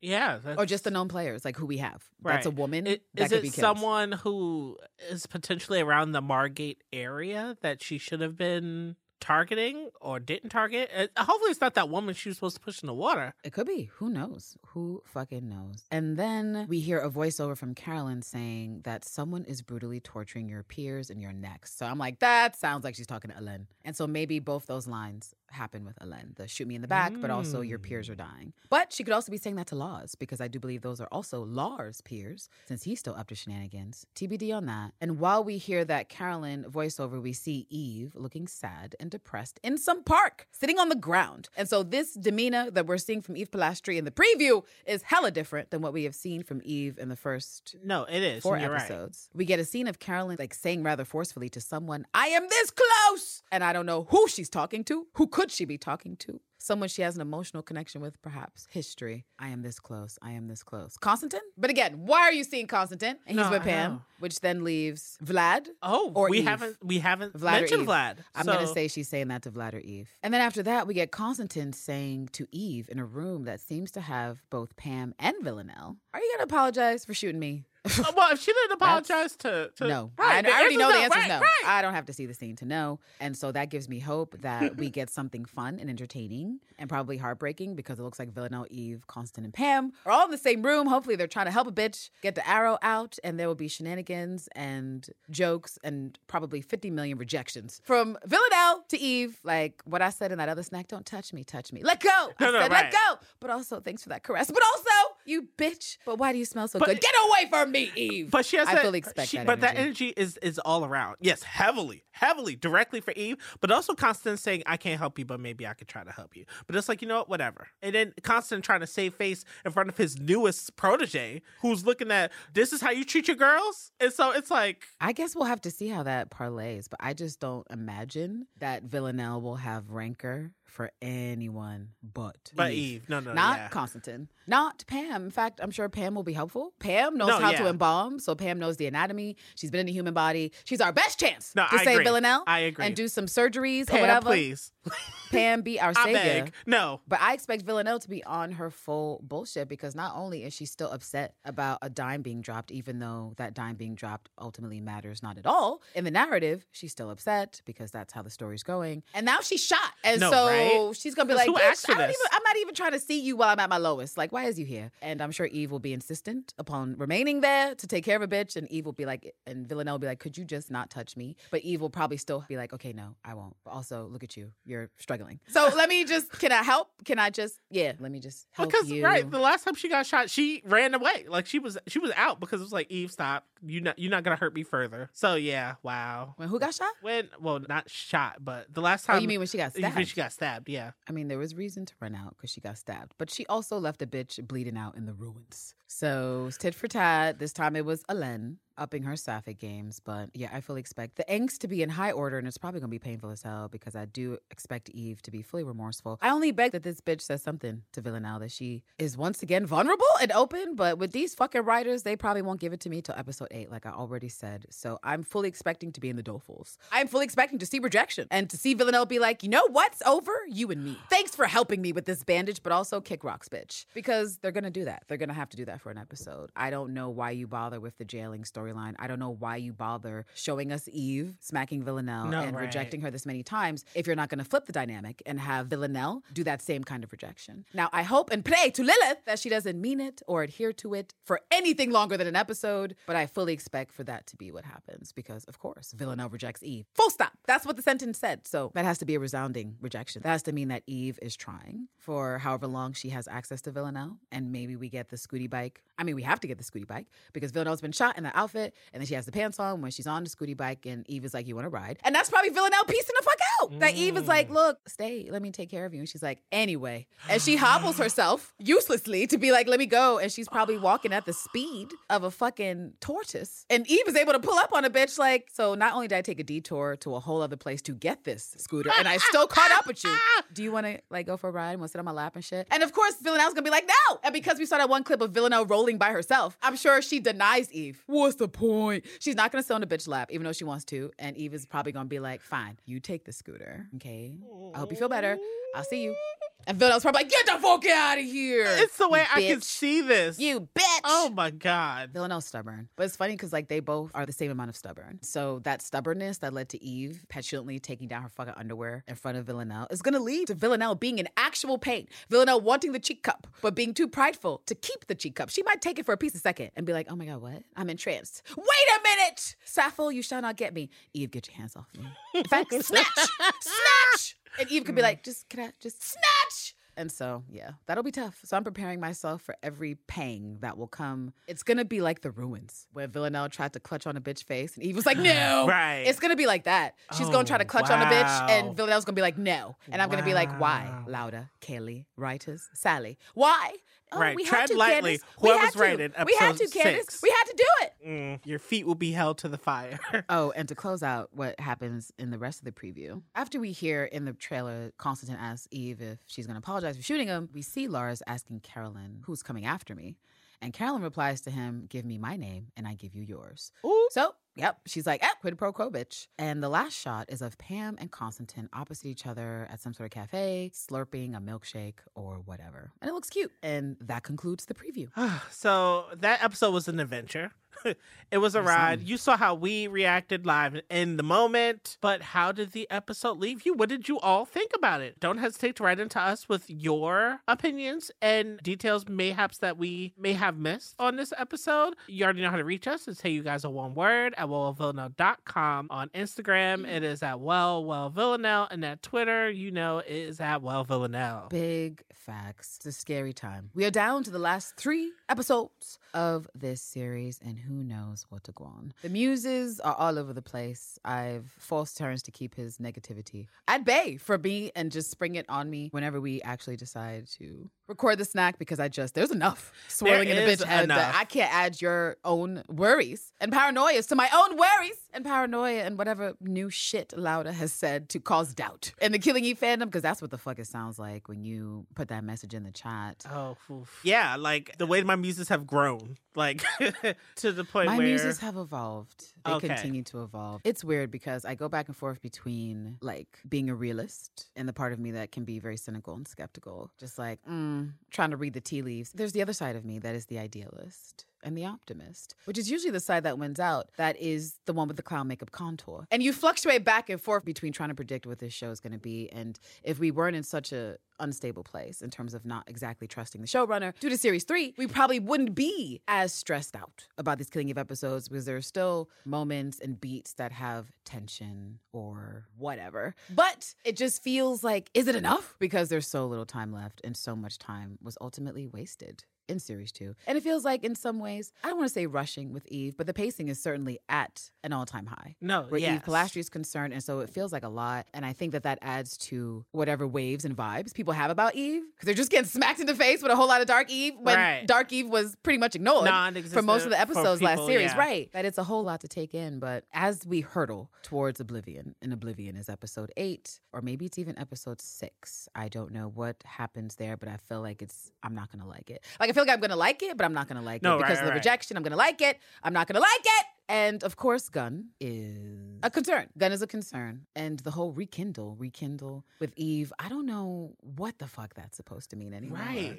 Because I feel like, especially because Gunn is supposed to be some type of foil, and Gunn was trained before Villanelle, what if Gunn has some sort of weird fixation with Villanelle? Like, I'm just trying to figure out how it's all going to come together because Villanelle's going to go over there. And I already think that they're going to have some sort of interaction that is weird, Yeah. that will probably end up in death, but maybe involve sapphic shenanigans. And now it seems more likely that the sapphic shenanigans could happen, especially because of where we are with Eve and Villanelle. Oh, so do you think that that's why they were giving us Carolyn and Carolina this episode to be like, here's Villanelle and Gunn? And it's like, but at least they have sapphic vapors, whereas Carolyn and Carolina did not. It was just all shade all the time. I don't know. I still think Gunn is going to be some type of foil for Villanelle in some kind of way. But we haven't seen that scene of Eve being tackled in the forest. We have not. So that is either, if it's not episode 6, which And it feels the like rain it can't be jacket, too. episode 6. Well, I'm not pushing for the rain jacket Okay. because I already feel like the rain jacket is episode 7 or 8 because of the turtleneck Sandra Oh is wearing. It's more so, when do we get to this place where Gunn has revealed herself and furthermore is being aggressive towards Eve, and for what reason? Because of something to do with Hélène? Because of something to do with Villanelle? Because Constantine has revealed her existence to Villanelle? I'm not sure, but I feel like it has to happen in episode 7. Yeah, however the fixation works, whether it's Because two-sided. Villanelle, she seeks out Gunn in the Right. next episode. And it's more than likely that Gunn Ben knew about Villanelle's existence because she probably keeps her eye on Constantine. So she knows what Constantine's been doing, more than likely. And so the same way how Villanelle now knows about Pam, and she knew from first the Lady in Red, but also from Constantine because she's right there. Oh, I'm trying to do good by the new girl. So it's like, this is maybe more of the same for Constantine's trajectory, but it could fuel whatever feelings Gunn would have revolving around the concept of a Villanelle. Like they let her wild out, right? Because he was like, oh, she's a bit crazy or whatever. So they let her. Crazy like what? Like Raymond was certainly not altogether normal. He was He not. enjoyed killing people. And so I would imagine that Gunn enjoys killing or torturing since she's so inventive about it. I'm just still trying to figure out what is the purpose of a Gunn in this storyline, if not to present some sort of reflection, some sort of foil, some sort of antagonist, some sort of something where Villanelle's concerned, especially because they have said this. And then you add the you're right. rekindle, you add the fact that Eve and Villanelle will be separated once again because Villanelle rejects Eve and then goes to look for Gunn. I can only assume that Eve, eventually, after her rejection, follows Villanelle in some sort of way to then find her and Gunn. But then what is happening when that happens? That leads to Eve being tackled by Gunn in the forest. So something has to happen. And either Gunn is doing something weird with Villanelle that is sapphic shenanigans that gets Eve's ire, or Gunn wants to kill Villanelle for some reason, or she has some sort of plan for Villanelle, and then it goes bad, and then it leads to Eve trying to save Villanelle or intervene on her behalf. I don't know. So what if this is everybody converging? What if the woods that they're in is the Lars Woods and everybody's there? I don't think it would be the Lars Woods because Villanelle got that paper that said Fazegar Island or whatever. So I think it's probably there. Okay. Because that's where Gunn is. And that's presumably where Villanelle will go. And perhaps Eve finds out that Villanelle goes there and then follows her there. To find what? I don't know. Villanelle and Gunn up to shenanigans? Sapphic shenanigans? Like I said, Eve could go to fuck off. And maybe she tries to kill Gunn that way. I would like to see it. It doesn't explain how she ends up getting chased. But maybe she does something and then tries to run away. It doesn't work out. Right. I don't trying know. to level up and What it if doesn't she work, goes right. over there and Villanelle and Gunn are fucking around and How dare Villanelle's like, you? get out of here. I think Eve- things would go really Eve, badly. what high horse Eve? Eve. Not you over there with secrets about you still haven't confessed what you was doing with the Lady in Red. You over here bad. Why she gotta Angry. confess, though? No, I'm not saying she got to, but it's just I don't plan on seeing Eve confess a damn thing about the Lady in Red. No, As I've yeah. said, My muse that I'm sticking to is Elen dropping a dime on what she's done. So I'm not sure how that's going to work because she just shot Villanelle. And I'm like, y'all can't be in the same room again, probably, without Villanelle trying to kill you because you absolutely orchestrated this and it's going to get out. And Eve potentially tells Villanelle, this is my fault because of that line in the trailer where she's like, she's trying to get back at me. And so Villanelle's potentially like, what do you mean? Get back at you. For what? Oof. And Eve is like, whatever, redacted. And then Elen is like, oh, you want to know? She came over to my apartment. She got into a bath with me. We made out. We watched reality TV. Because I do feel we dried incredibly strongly right. Wow. that if Villanelle can hear from the mouth of Elen, just think about how Elen would deliver that information with all the poise and fuck shit and mess of a learned queer. And like I said, Villanelle thinks Elen is hot. Villanelle did her own flirting with Elen. And so the last thing a bitch needs to hear, especially when she's like, oh, you dropped a dime on me, you called the fucking popo, I can't believe you did this to me, ho. But I really do think, especially because there was no real consequences of her being in jail, that Villanelle's gonna get past that eventually because she's gonna pout. But it's Eve. But if and when she finds out that Elen has had Eve's goodies, Eve's goodies, I expect the murder jaunt to come flying the fuck out. And I just hope to Lilith that they are all in the same place. And I don't know how it's going to happen because Villanelle's injured. But I don't know. But clearly, Eve sees Elen again, and shit has happened, but you've seen Elen again. Okay, Villanelle clearly gets help. Clearly, Villanelle's doing other stuff, but we see her in other parts of the preview where she looks like a bitch can walk. So it is plausible. Maybe at the end of the episode, I don't know. But I just feel like they all going to be in the same room or something, and Elena's going to be like, the way I know what your bitch tastes like. And Villanelle's going to be like, I just need she's to be gonna have a gun. Right. I need to be a fly on the wall. Actually, fuck it. It wouldn't be a gun. It would be a knife because Villanelle, to take Elen out, that shit got to be hands on. Okay. It's got to be. I'm slicing you. I'm skibbity papping. I'm slicing throats. No, right. I'm doing you like Aaron Peel. I'm doing something. So y'all, the way that I'm desperate for that, which is why I'm musing right now, I am desperate. Do you guys know I have mused about it? I am desperate for jealous Villanelle because jealous Villanelle means a bitch still care. And so even though she could try to act like she's done with Eve, jealousy. Oh, jealousy will drive you mad, to quote Moulin Rouge. And so I would just like to see the jealousy pop out to send a bitch to Pluto with her emotions. And then she go in on Elen. And then Eve joins in, ideally, or Eve watches, which Eve likes to do. I would simply like to reference Eve watching a murder before. That bitch that got tossed in front of the bus, she was like, oh my God. Oh my God, not you killing in front of me. That was so sexy, Villanelle. Like, that's literally Eve.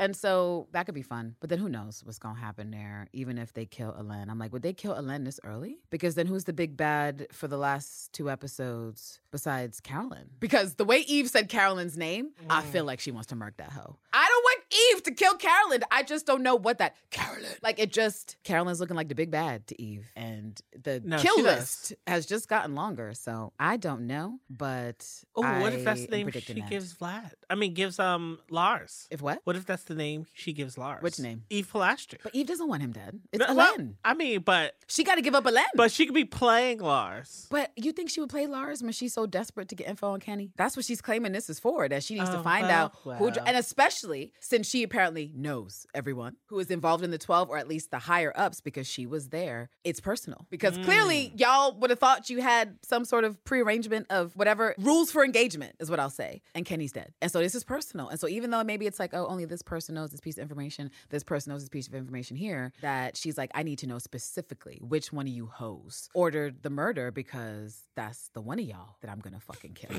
All right? And I think that's her energy, and that she's all business at this point, which is why she's debased herself so many times in front of dudes like Vlad, because she just has the one goal, which is mirroring Eve Polastri, which is why I don't know you left Eve by herself at the end of series 3 when this was going to be you, Carolyn. You guys could have been working together the whole time, would have been much further along, but no. So I don't know what's going to happen there. And ultimately, I'm like, who are they going to say? Like, because if it's not this Lars guy and Constantine's not high enough, does it ultimately matter? If it's a new person, you have to introduce to them be murdered. Because if it's not Constantine, which again, Constantine is still indirectly responsible for Kenny's death at the very minimum. He's directly responsible for your daddy's death. He's still living. Who is this other person? Is it Carolina? Like, why do we care? And who ordered this hit?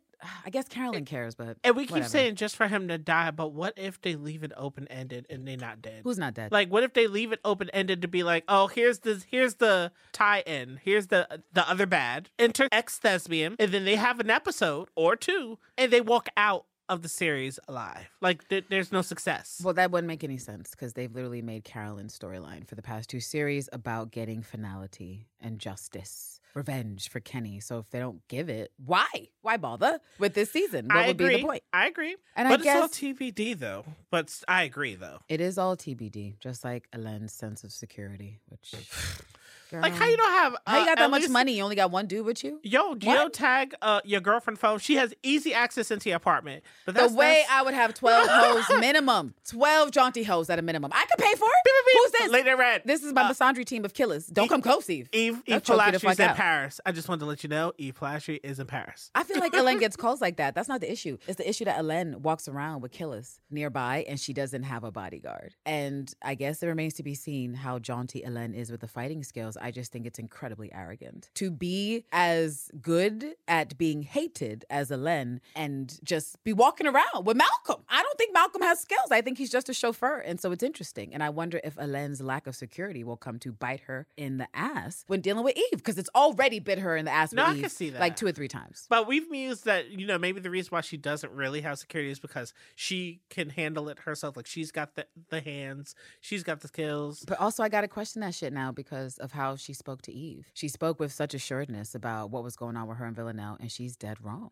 Well, then Carolyn there's has a that. better understanding. Carolyn has a better understanding of her misandry kids, and so I have to reevaluate Ellen. That's I fair. have to say That's that fair. maybe she doesn't have that skills. And her arrogance of not understanding who the fuck she's dealing with. You dealing with Villanelle and Eve, and now you just shot this bitch with an arrow. I don't know why you want both these hoes against you. One of them is gonna kill you, Ellen, if not both at the same time. This is danger. And that's what I said, Ellen, what are you doing? I thought you were a smart hoe. But the way you just provoked and poked Eve and Villanelle at the same time says you do not enjoy safety. You do not enjoy being alive, because why would you do it? And It's Villanelle! And this could be Eve! right. No, this could be Even just if she her. got shitty pigeon wings, Terrence, those She's pigeon still- wings they can work. fly. No, right. They can fucking fly. I mean, until she gets too close to the sun, Damn. but she will still be up there. You know how far away the sun is, right? She's gonna fly. Pigeons You don't are even right. get that close to the sun. She's not a falcon. I'm Oh, not worried well, about her. Right, she compared her to a pigeon. And the way pigeons have a dominance, and so it's like, check your little analogy. Right, because they everywhere with no natural predator. Right, so- birds of prey are endangered species. Right. Pigeons are in abundance. Okay, So right. watch out, Ellen.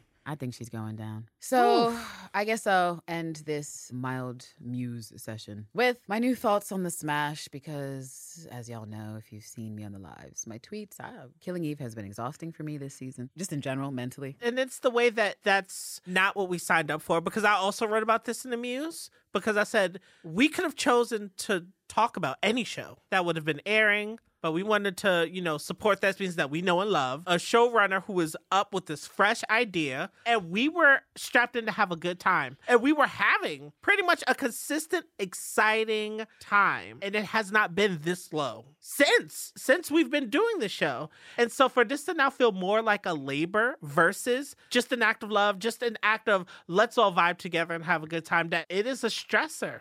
And this shouldn't be a stressor. Not for people who chose, like, this is a choice. Shows can stress me out. I say exhausting because it is exhausting to try and jump through sapphic hula hoops and hurdles. To try to understand getting what you want at the end, or the stuff the writers have chosen to do, what they haven't explained, what doesn't make sense yet. That part of it. Because so many things don't connect because of how Series 3 went, how it ended, and where we are right now, the motherfucking cloister. There's a lot of labor being put on the audience to be like, make it make sense yourself, until we make it make sense for you. And we may never do that. So on top of me not having the most fun, it's just sort of like, why do I have to have my own chart for this season? Because you guys aren't being sufficient at explaining certain things. But as I continue to try to think about the way the smash could happen, I have a new muse, or maybe I guess it's an evolved muse about the way this smash could happen. And it started as I was thinking about Bejazel and 7 of 9, and sorry to all you people who don't watch Picard and don't know what the fuck I'm talking about. But it was a sapphic relationship there that resulted in death. And in the show, there is a jaunty fight, some jaunty words are shared, some throats are grabbed. Ooh. Bitches are hemmed up because there's a lot of fucking drama. So I'm wondering now, especially because Villanelle and Eve are going to be at odds even more intensely at the end of this episode that is coming. What if the smash starts from a fight? So a sapphic alternative to what happens with 7 and Bejazel, that Bejazel did some fuck shit. She tries to do her little flirt to be like, oh, 7 gets hemmed up, choked, dies anyway, vaporized literally into molecules. That Villanelle, I think, sadly for me and for all of us Villanelle fans, will have this energy for Eve, that it will be furious energy, Especially, once again, if she finds out about Elen. If she finds out about Elen, I do expect that energy towards Eve to be fucked. Because she surely has wanted to jaunt sapphically with Eve for some time. I'm sure she would take a bath, a kiss, an extended cheek cup for more than 10 seconds. And if she has to hear that these bitches spent hours together on their shenanigans, she's gonna be mad. And maybe she tries to attack Eve, or maybe they get into some sort of thing, some sort of hemmed up thing. I also think back to Black Sails when Anne Bonny was having her gay panic and she pulled a knife on Max because she was like, is it Sappho? She's like, what do you mean is it Sappho? Held a knife to a bitch's throat. And she was like, let me just, if I could. And she goes in for a kiss. She's like, I feel like this is what you want. She goes in for the kiss. That knife drops. Because she was right. Ooh. So I just mean something like that, that the tension appropriately feels like it's heading towards violence. Like, oh my God, is it about to go down between these two hoes? And while they're doing the violent tango of upsetness and jealousy and anger and resentment and whatever, that it turns to Sappho, and the violence and the violent holds turn into sapphic holds. And ideally, some sort of confession by Eve, because Eve, we've had a little confession from Villanelle. It's not been to you directly, but I think if you were to say something directly to a bitch, she would say something directly to you. If you would be so lovely as to say something else, like we were in previous series, and perhaps that's what pushes her to just come clean, to be like, well, bitch, you fucking hurt me because A, B, and C, this at the bridge, this over here, whatever, blah, blah, blah. I'm sorry. And ideally, and this is what I want from Eve Pilastri before the series is over, I love you, Villanelle. I truly believe if she tells Villanelle she love that bitch, it's a wrap. It doesn't matter if she gave Elen 18 O's, that this is what Villanelle wants, and I don't care how upset she is about snitching or anything else. Like, she wants love. She wants to feel that it is true and real, that it is not based in manipulation like Constantine or her fucked up mother or so many other people, and that if Eve gives her that, and potentially she sees another side of Eve or just something else that, like, lets her know Eve is ride or die and bad about it, and we know Eve is ride or die. No, yes. I just think she's being stubborn about this shit. Maybe she confesses to Villanelle that she's doing all this 12 shit for her, that the obsession is ultimately about Villanelle. It's about freeing her from the stuff. But her pride, her ego's too big because she's pissed at Villanelle, to be honest. I just have to get the 12. I have to stop the 12. But I don't think it's about Kenny. I've been said I don't think it's about Kenny. It's about Kenny without a doubt for Carolyn. That's her baby. Right. But for Eve, come on, Eve. It's been about Villanelle from the very fucking beginning. And you were still trying to protect that bitch in season 2 before you were a day drinker in season 3. So I would like to hear something like that, for her to cut all her bullshit, for her to be honest, even if Villanelle got to hem her up, put her on the floor, there's a mount, I don't know, something's happening. And then for her to just come clean, apologize, and then maybe some words are said, some vulnerability, some truth, some honesty. And then we get to the smooch and the smash. And then they're lock and step by the time we get to episode 8, because the smash has happened. Villanelle's calmed the fuck down. She knows the bitch loves her for real. She knows it's all real. She's gotten over the jail situation. She's gotten over Elen because Elen's dead. And she's killed her. Or Eve's killed her, whatever. And they're now like, okay, we're united in killing the 12. Because that's Villanelle's MO. That's what she wants to do. And why do it separately from Eve? Just because you mad? No, right. Double the chance that you will die. If you guys go together, you at least cut that in half and you'll probably still die, but at least it'll be together. So yeah, those are my current thoughts of the smash. I feel like Eve is going to be down bad. Next few episodes, Villanelle's going to reject, don't touch me, don't do this. It's over. It's over, Eve. And I'll be like, no, Villanelle, don't say it's over. Because why else is Eve day drinking? No, Eve right, day drinks right. when she is having these issues with Villanelle. And so I just feel like a bitch blows her the fuck off and she got to deal with herself and hopefully come to terms with like, oh my God, now that I'm not the one saying I'm done with a bitch, now that I'm not the one saying it's over, now that I'm not the one setting the boundaries, I'm fucked up. I fucked up. Shit. I fucked up. Shit. Villanelle, no, I want you. Wait, come back. Where are you going? Villanelle! And so I just need that to happen and for Foe to die. Thank you. It's the way Goodbye, that Foe was not in the preview. So maybe this means the Foe betrayal was will in show that up. damn preview. I feel like Foe was, but it's possible that I just hallucinate Foe because he's everywhere. But do I think Foe will be in the next episode? Absolutely. Because Eve is going to need some information. No. And here's Foe. But she's in Margate. I hope that whatever information she needs. But we know she has to leave Villanelle because Villanelle rejects that bitch. No. So unfortunately, we can't stay with them the whole time. But Constance and Pam I feel like she's gonna leave. They're gonna part their ways. Because even when we think about the scooter, they're no longer with Constance and Pam. And so Villanelle has clearly pieced out from that place and is like, bye, bitch. And Eve is like, hey, do you wanna? And I'm sure Villanelle's like, no. And she's like, all right, well, I hope you feel better. No, you're... All right, I'll try to call you later. I got stuff to do because, the 12. But because I fully expect it to be Eve. Well, the 12. Because Eve is such a jerk. Like, she would totally roll up on that scooter like, hey, boo. Yeah, this is fucked up. But it's hard for me to parse Constantine not telling Eve that Villanelle came asking for the same thing she asked for. I don't see Eve not getting that information. About Ellen? About right. Well, I don't know. But I don't know if that matters between her and Villanelle because they're at odds. And Villanelle has been trying to be around a bitch, be near a bitch for the most part up until, I suppose, this most recent episode because of the whole jail situation.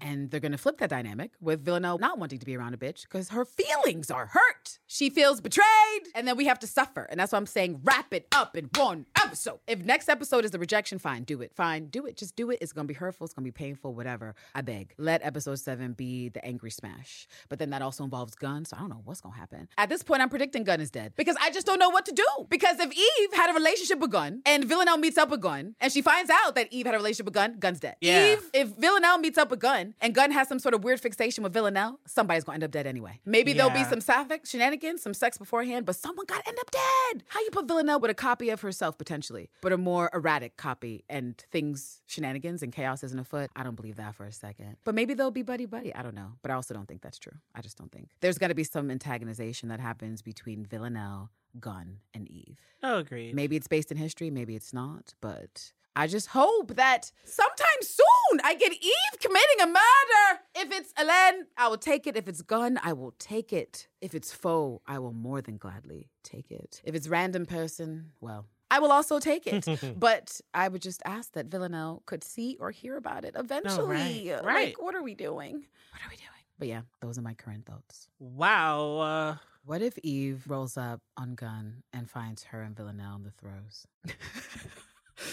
You'll probably leave. I would leave the frame. I probably wouldn't say words. I guess words. I would have to stay in the frame because someone has to. But I'm just trying to prepare myself for every possible eventuality of the fuck shit Killing Eve could do without actually giving me the sapphic content I want, but being like, here's sapphic content. That's why I said a couple weeks ago that I think Villanelle could sleep with Gunn. I just put it back on the table because I'm like, nothing is making sense for Eve sleeping with Gunn. So maybe it's Villanelle. And then what if Eve finds out to get her back on her jealousy after what she was doing with Ellen? And she better not be in that boudoir shouting Bible verses either, because oh my God, it just better not be a part attached to the plot is all. Because what Eve care about a Bible verse? Nada. So but yeah, it's the way that I'm is intrigued. possible. Wow. I'm just begging for someone to be murdered by Eve's hand where Villanelle could see. I am begging. And I'm begging for Villanelle to see something about Dark Eve Rising, just like in motion, in process, and what Villanelle's face does in that moment. That is not just Eve observing what she likes. That is murder or something horrible, but Villanelle observing something that's like, oh, okay, I fully see you. Please! It's what I deserve before the series is done. Will I get it? I don't know.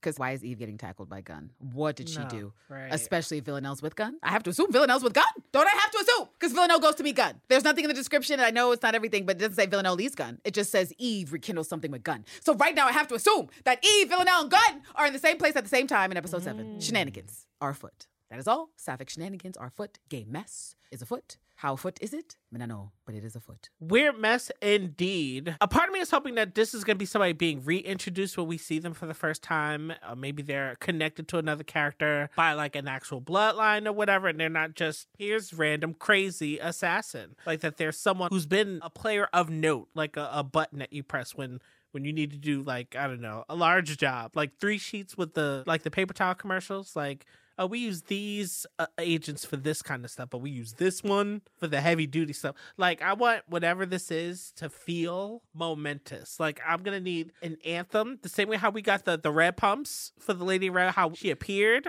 I want there to be maybe like a song that is associated with this. Right. I want there to be... People have said a lot. Oh, a beast. Oh, whatever. And it's like, okay, so I expect this bitch to be tough. I expect her to be strong.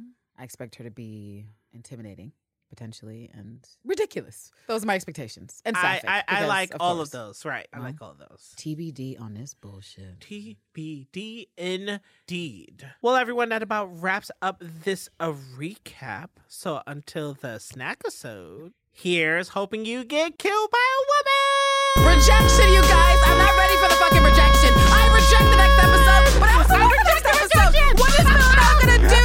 How is she gonna shark Eve's hands away? How am I gonna make it through this, you guys? Manifest the fucking smash louder. I beg. I fucking beg. Bitches, till next time. It's like totally murder.